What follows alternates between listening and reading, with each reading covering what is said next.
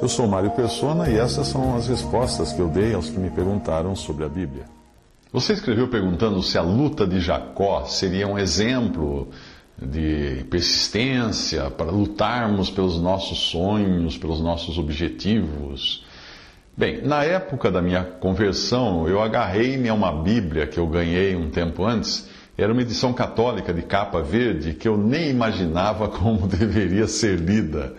Eu grifava tudo o que eu achava importante e hoje, quando eu abro essa Bíblia, eu vejo que tem páginas inteiras grifadas, ou seja, não faz nem sentido, porque estão todas as palavras iguais, todas grifadas. Eu também costumava abrir essa Bíblia a esmo, né? Abria assim, olhava para o outro lado, fechava os olhos, abria de qualquer maneira e aí apontava um ponto na página com o dedo, para ver se Deus queria que eu fizesse alguma coisa. O que Deus queria que eu fizesse, Ele ia me mostrar a hora que eu apontasse com o dedo. Mas, felizmente, o meu dedo nunca apontou para Mateus 27,5, que, ao referir-se a Judas, diz assim: e ele retirou-se e foi enforcar-se. Mas era assim mesmo que eu via a Bíblia. Eu achava que era um livro mágico de adivinhações, uma espécie de tarô cristão, um horóscopo encadernado, uma caixa de biscoitos da sorte de algum restaurante japonês, ou até uma gaveta de realejo, de onde o papagaio tira aqueles bilhetinhos com frases motivacionais. Infelizmente, muitos ainda enxergam a Bíblia assim. E não é raro você encontrar palestrantes motivacionais citando versículos da Bíblia e tentando fazer com que eles encaixem nas situações mais diversas da vida, da carreira, dos negócios. Eu sou palestrante empresarial, mas eu não costumo usar passagens da Bíblia nas minhas palestras porque eu falo para um público misto. Eu sei que ali tem cristãos e não cristãos, tem pessoas crentes e incrédulas.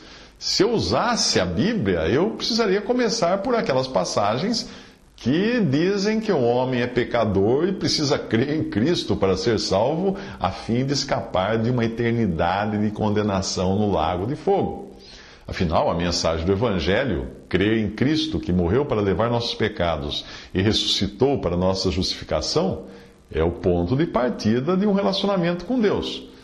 E se eu fizesse isso, falasse dessas coisas numa palestra, eu não acredito que o meu cliente ficaria contente ou que a palestra teria sucesso entre os participantes.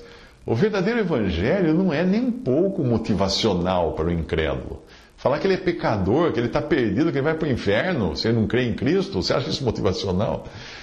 Mas mesmo assim eu sei de palestrantes que usam a Bíblia e até fazem orações no meio das suas palestras na tentativa de amalgamarem os crentes e os incrédulos, os cristãos e os pagãos da audiência, como se fosse uma só irmandade, que não é. Não é. As passagens que esses palestrantes utilizam geralmente são aquelas que a palavra de Deus dirige aos que já foram salvos, não a incrédulos. Pode ser até prejudicial tentar encaixar essas passagens na vida de um pecador que ainda está perdido nos seus pecados e destinado ao lago de fogo. Porque vai fazer com que ele acredite que pode seguir na sua rebelião contra Deus, que vai ser ajudado a si mesmo por aquelas palavras bonitas da Bíblia. Isso é tão perverso quanto um médico receitar café com leite para um paciente curar o câncer. A Bíblia tem sim muitas passagens encorajadoras e motivadoras para a vida cristã, para a vida do cristão, do salvo por Cristo. Mas como eu já disse, elas não são dirigidas ao velho homem morto nos seus delitos e pecados.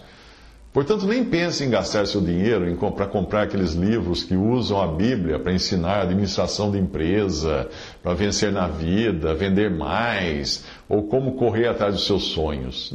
Nem perca seu tempo. Vamos deixar que a própria Bíblia explique a razão de você não perder seu tempo fazendo isso. Uma passagem que diz assim: porque assim como os céus são mais altos do que a terra, assim são os meus caminhos mais altos do que os vossos caminhos, e os meus pensamentos mais altos que os vossos pensamentos. Disse o Senhor através de Isaías, capítulo 55, versículo 9. Se você acha que eu estou exagerando, saiba que alguém já me perguntou se a passagem de Filipenses 2,13, que diz que Deus é o que opera em vós tanto querer como efetuar, poderia ser usada por um homossexual para justificar o seu desejo de ter relações com alguém do mesmo sexo. Se Deus é quem opera em mim o querer e o fazer, então já não haveria nada de errado em querer ou fazer algo assim, porque seria Deus operando em mim esse querer. Outra pessoa que se dizia cristã chegou ao cúmulo de dizer que agora ela não é mais responsável por seus atos, porque tudo o que ela estava fazendo agora não era Cristo, não era ela que fazia, era Cristo que estava fazendo nela. A justificativa estava nessa passagem: vivo não mais eu, mas Cristo vive em mim. Gálatas 2:20. Então, na cabeça dessa pessoa, qualquer coisa que ela fizesse, ela não podia ser responsabilizada, porque era Cristo fazendo através dela. Portanto, não fique aí acreditando que frases como "somos mais que vencedores" de Romanos 8:37 possam valer para qualquer pessoa ou situação. Não. Não vai deixar de tomar vacina só porque você leu no Salmo 91 que não terás medo da peste que anda na escuridão, nem da mortandade que assola ao meio-dia. Nem pense em caminhar no meio de um tiroteio entre facções rivais de bandidos, com a sua Bíblia aberta no versículo 7 desse mesmo Salmo, só porque o versículo diz assim: 1000 cairão ao teu lado, 10.000 à tua direita, mas não chegará a ti. Salmo 91, 6-7. Percebe que loucura é tentar usar a Bíblia dessa maneira? Aparentemente você ouviu alguém pregar que a luta de Jacó, em Gênesis 32, 22 e 32, seria uma lição para nós corrermos atrás dos nossos sonhos, dos nossos objetivos, lutarmos sempre e nunca desistirmos. Muitos usam estas e outras passagens da Bíblia como se a Bíblia fosse um livro motivacional e a vontade do homem fosse o centro de tudo. Na passagem, Jacó tem um encontro com um homem, fala ali, logo após ele ter realizado mais um dos seus muitos estratagemas, das suas muitas espertezas. Jacó era cheio de esquemas, de confiança própria, e ele não economizava esforços para fazer as coisas acontecerem do jeito que ele queria, e para ganho próprio dele. Se Jacó fosse brasileiro e vivesse nos nossos dias, nós diríamos que ele seguia a lei de Gerson, porque ele ia querer levar vantagem em tudo. Mas vamos à passagem. Ficando ele, Jacó, só, lutava com ele um homem até o romper do dia. Vendo este que não podia com ele, tocou-lhe na articulação da coxa. Deslocou-se a junta da coxa de Jacó, na luta com o homem. Disse este: deixa-me ir, porque já rompeu o dia. Respondeu Jacó: não te deixarei ir, se me não abençoares. Perguntou-lhe, pois, como te chamas? Ele respondeu: Jacó. Então disse: já não te chamarás Jacó, e sim Israel, pois como príncipe lutaste com Deus e com os homens e prevaleceste. Tornou Jacó: dize, rogo-te, como te chamas? Respondeu ele: por que perguntas pelo meu nome? E o abençoou ali. Aquele lugar chamou Jacó Peniel, pois disse: vi a Deus face a face, e a minha vida foi salva. Nasceu-lhe o sol quando ele atravessava Peniel e manquejava de uma coxa. A passagem toda está em Gênesis 32, 24 a 31. A passagem traz detalhes que nos ajudam a compreendê-la. Isto se nós tivermos em mente essa personalidade ladina, teimosa e rebelde de Jacó. Mas é preciso você ler os capítulos anteriores para entender melhor quem era esse homem, Jacó. Deus precisava quebrá-lo, mudar o seu nome, se quisesse utilizá-lo para a sua própria bênção e a bênção de muitas outras pessoas. E é isso que acontece na passagem da luta. Ali diz que ele lutou com um homem, mas do profeta Oséias nós aprendemos que Jacó, no ventre, pegou do calcanhar de seu irmão, diz o profeta Oséias, e na sua força lutou com Deus. Lutou com o anjo e prevaleceu. Chorou e lhe suplicou. Em Betel o achou. Oséias 12, de 3 a 4. Esse anjo era o próprio Senhor Jeová, o mesmo Jesus que hoje nós conhecemos. O Senhor apareceu algumas vezes, em algumas vezes e ocasiões também especiais, né, no Antigo Testamento, como nessa passagem, para tratar com Jacó. e também naquela em que ele é acompanhado de 2 anjos e visita Abraão antes de lançar um juízo sobre Sodoma e Gomorra. Assim como irá acontecer com Jacó, um pouco antes Deus havia mudado o nome de Abrão para Abraão, trazendo um novo significado, um novo propósito na sua vida, depois que ele experimentou um encontro pessoal com o Senhor.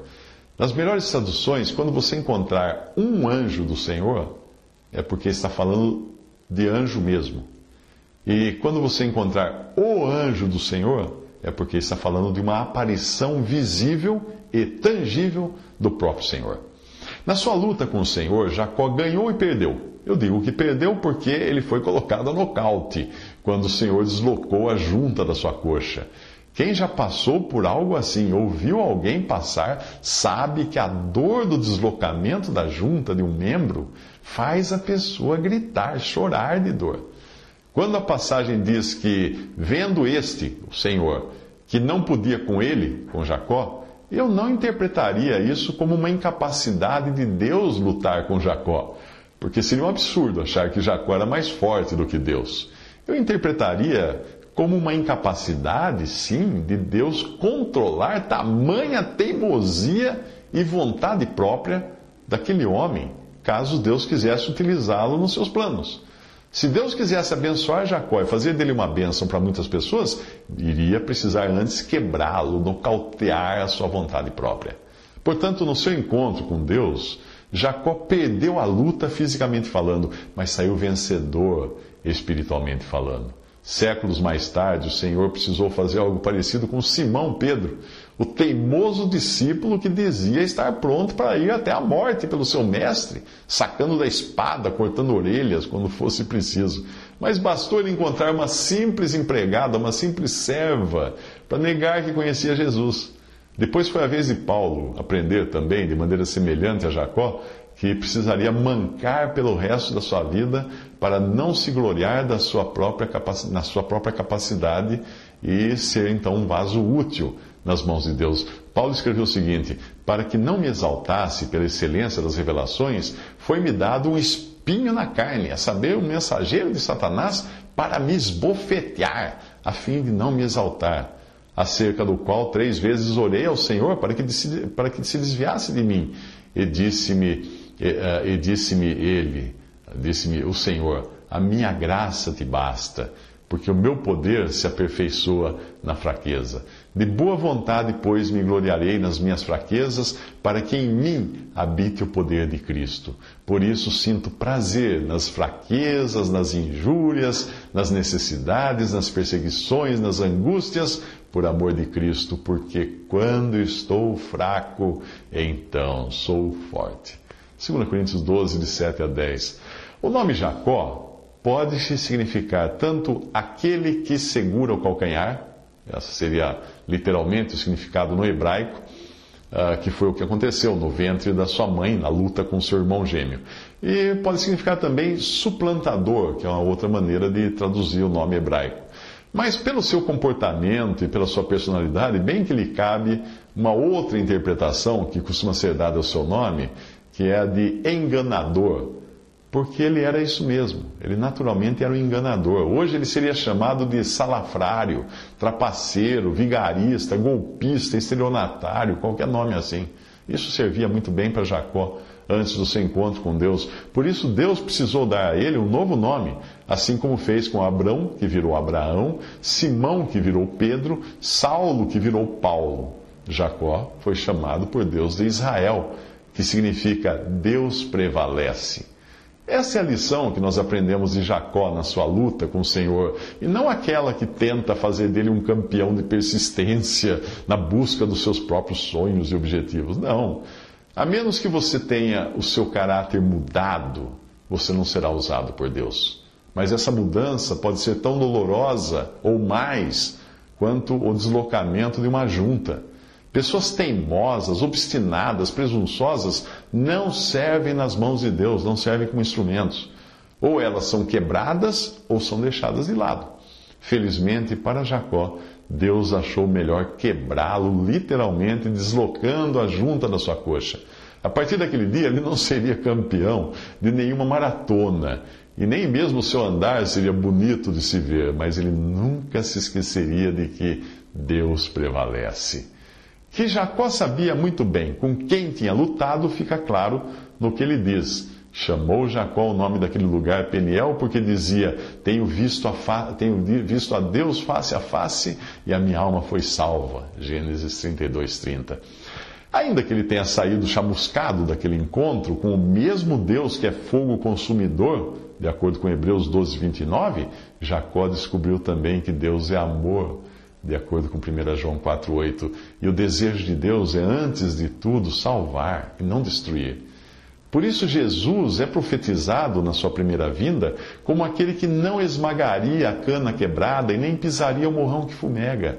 A profecia original disso está em Isaías 42:3, e ela foi dita 700 anos antes do seu cumprimento, que é mencionado no Evangelho de Mateus, capítulo 12, versículo 20. A própria impressão que Jacó tinha de Deus mudou.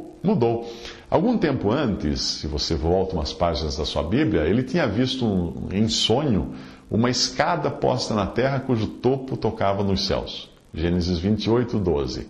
E ele chegou a concluir, quando ele acordou, que na verdade o Senhor está neste lugar. Eu não sabia, e temeu e disse: quão terrível é este lugar! Este não é outro lugar senão a casa de Deus, e esta é a porta dos céus. Gênesis 28:16-17. Antes de ter um encontro pessoal com Cristo, qualquer um acha que a presença de Deus, ou a porta dos céus, é um lugar terrível, porque a pessoa teme perder a sua independência. É só depois de ser quebrantado e entender a obra da redenção que você descobre que terríveis mesmo são as portas do Hades, como fala em Mateus 16:18, porque morrer sem ter tido um encontro pessoal com Cristo, sem ser salvo, é condenação certa e para sempre. O episódio de Jacó lutando com Deus traz também mais algumas lições. Tem muitas lições ali. Primeiro, que para lidar diretamente com o homem, Deus precisaria se fazer homem. Repare que a passagem não começa dizendo que Jacó lutou com Deus, mas com um homem. Segundo, como já foi dito, o primeiro pensamento de Deus para conosco é de bênção, não é de condenação. Terceiro, a nossa obsessão, obstinação e teimosia na busca pela realização dos nossos sonhos por meio dos nossos próprios passos não leva a nada. Mas a bênção está em nos rendermos incondicionalmente a Cristo e sermos guiados por Ele, e sermos até quebrados por Ele. Quarto, que é só nos agarrando a Cristo que podemos ter dele a garantia de bênção. Jacó não quis largar o Senhor, não. O Senhor falou assim, ele disse para o Senhor: não te deixarei ir se não me abençoares, em Gênesis 32:26. E é significativo esse diálogo, porque aconteceu quando já a alva subiu. Como fala o versículo anterior, versículo 25, e isso mostra que um novo dia raiava na vida de Jacó. E se alguém está em Cristo, é nova criação. Paulo nos lembra em 2 Coríntios 5:17. Agora sim, Deus podia falar de Jacó, como efetivamente falou através do profeta Isaías, começando primeiro a falar do Cristo que viria, para então mostrar a nova posição em que Jacó se encontrava. Veja a passagem. Eis aqui o meu servo, falando agora de Cristo, a quem sustenho, o meu eleito, em quem se apraz a minha alma. Pus o meu espírito sobre ele, ele trará justiça aos gentios. Não clamará, não se exaltará, nem fará ouvir a sua voz na praça. A cana trilhada não quebrará, nem apagará o pavio que fumega. Com verdade trará justiça. E aí então o profeta Isaías segue falando da missão do Cristo. Abrir os olhos dos cegos para tirar da prisão os presos e do cárcere os que jazem em trevas. Isaías 42:7. E no capítulo seguinte, no capítulo 43, ele traz essa maravilhosa declaração a respeito de Jacó, dizendo assim: mas agora, assim diz o Senhor que te criou, ó Jacó, que te formou, ó Israel, não temas, porque eu te remi, chamei-te pelo teu nome, tu és meu. Quando passares pelas águas, estarei contigo, e quando pelos rios, eles não te submergirão. Quando passares pelo fogo, não te queimarás, nem a chama arderá em ti. Porque eu sou o Senhor teu Deus, o Santo de Israel, o teu Salvador. Isaías 43, de 1 a 3. Primeiro, nós precisamos de um Salvador. Se nós quisermos depois ter as bênçãos e misericórdias das muitas passagens bíblicas que são promessas para nós que cremos em Cristo. E você, já pode dizer que foi salvo por Cristo? Que agora pertence a Deus? Ou ainda está lutando com todas as suas forças para alcançar seus sonhos, seus objetivos, num mundo que está destinado ao juízo? Visite respondi.com.br. Visite 3minutos.net.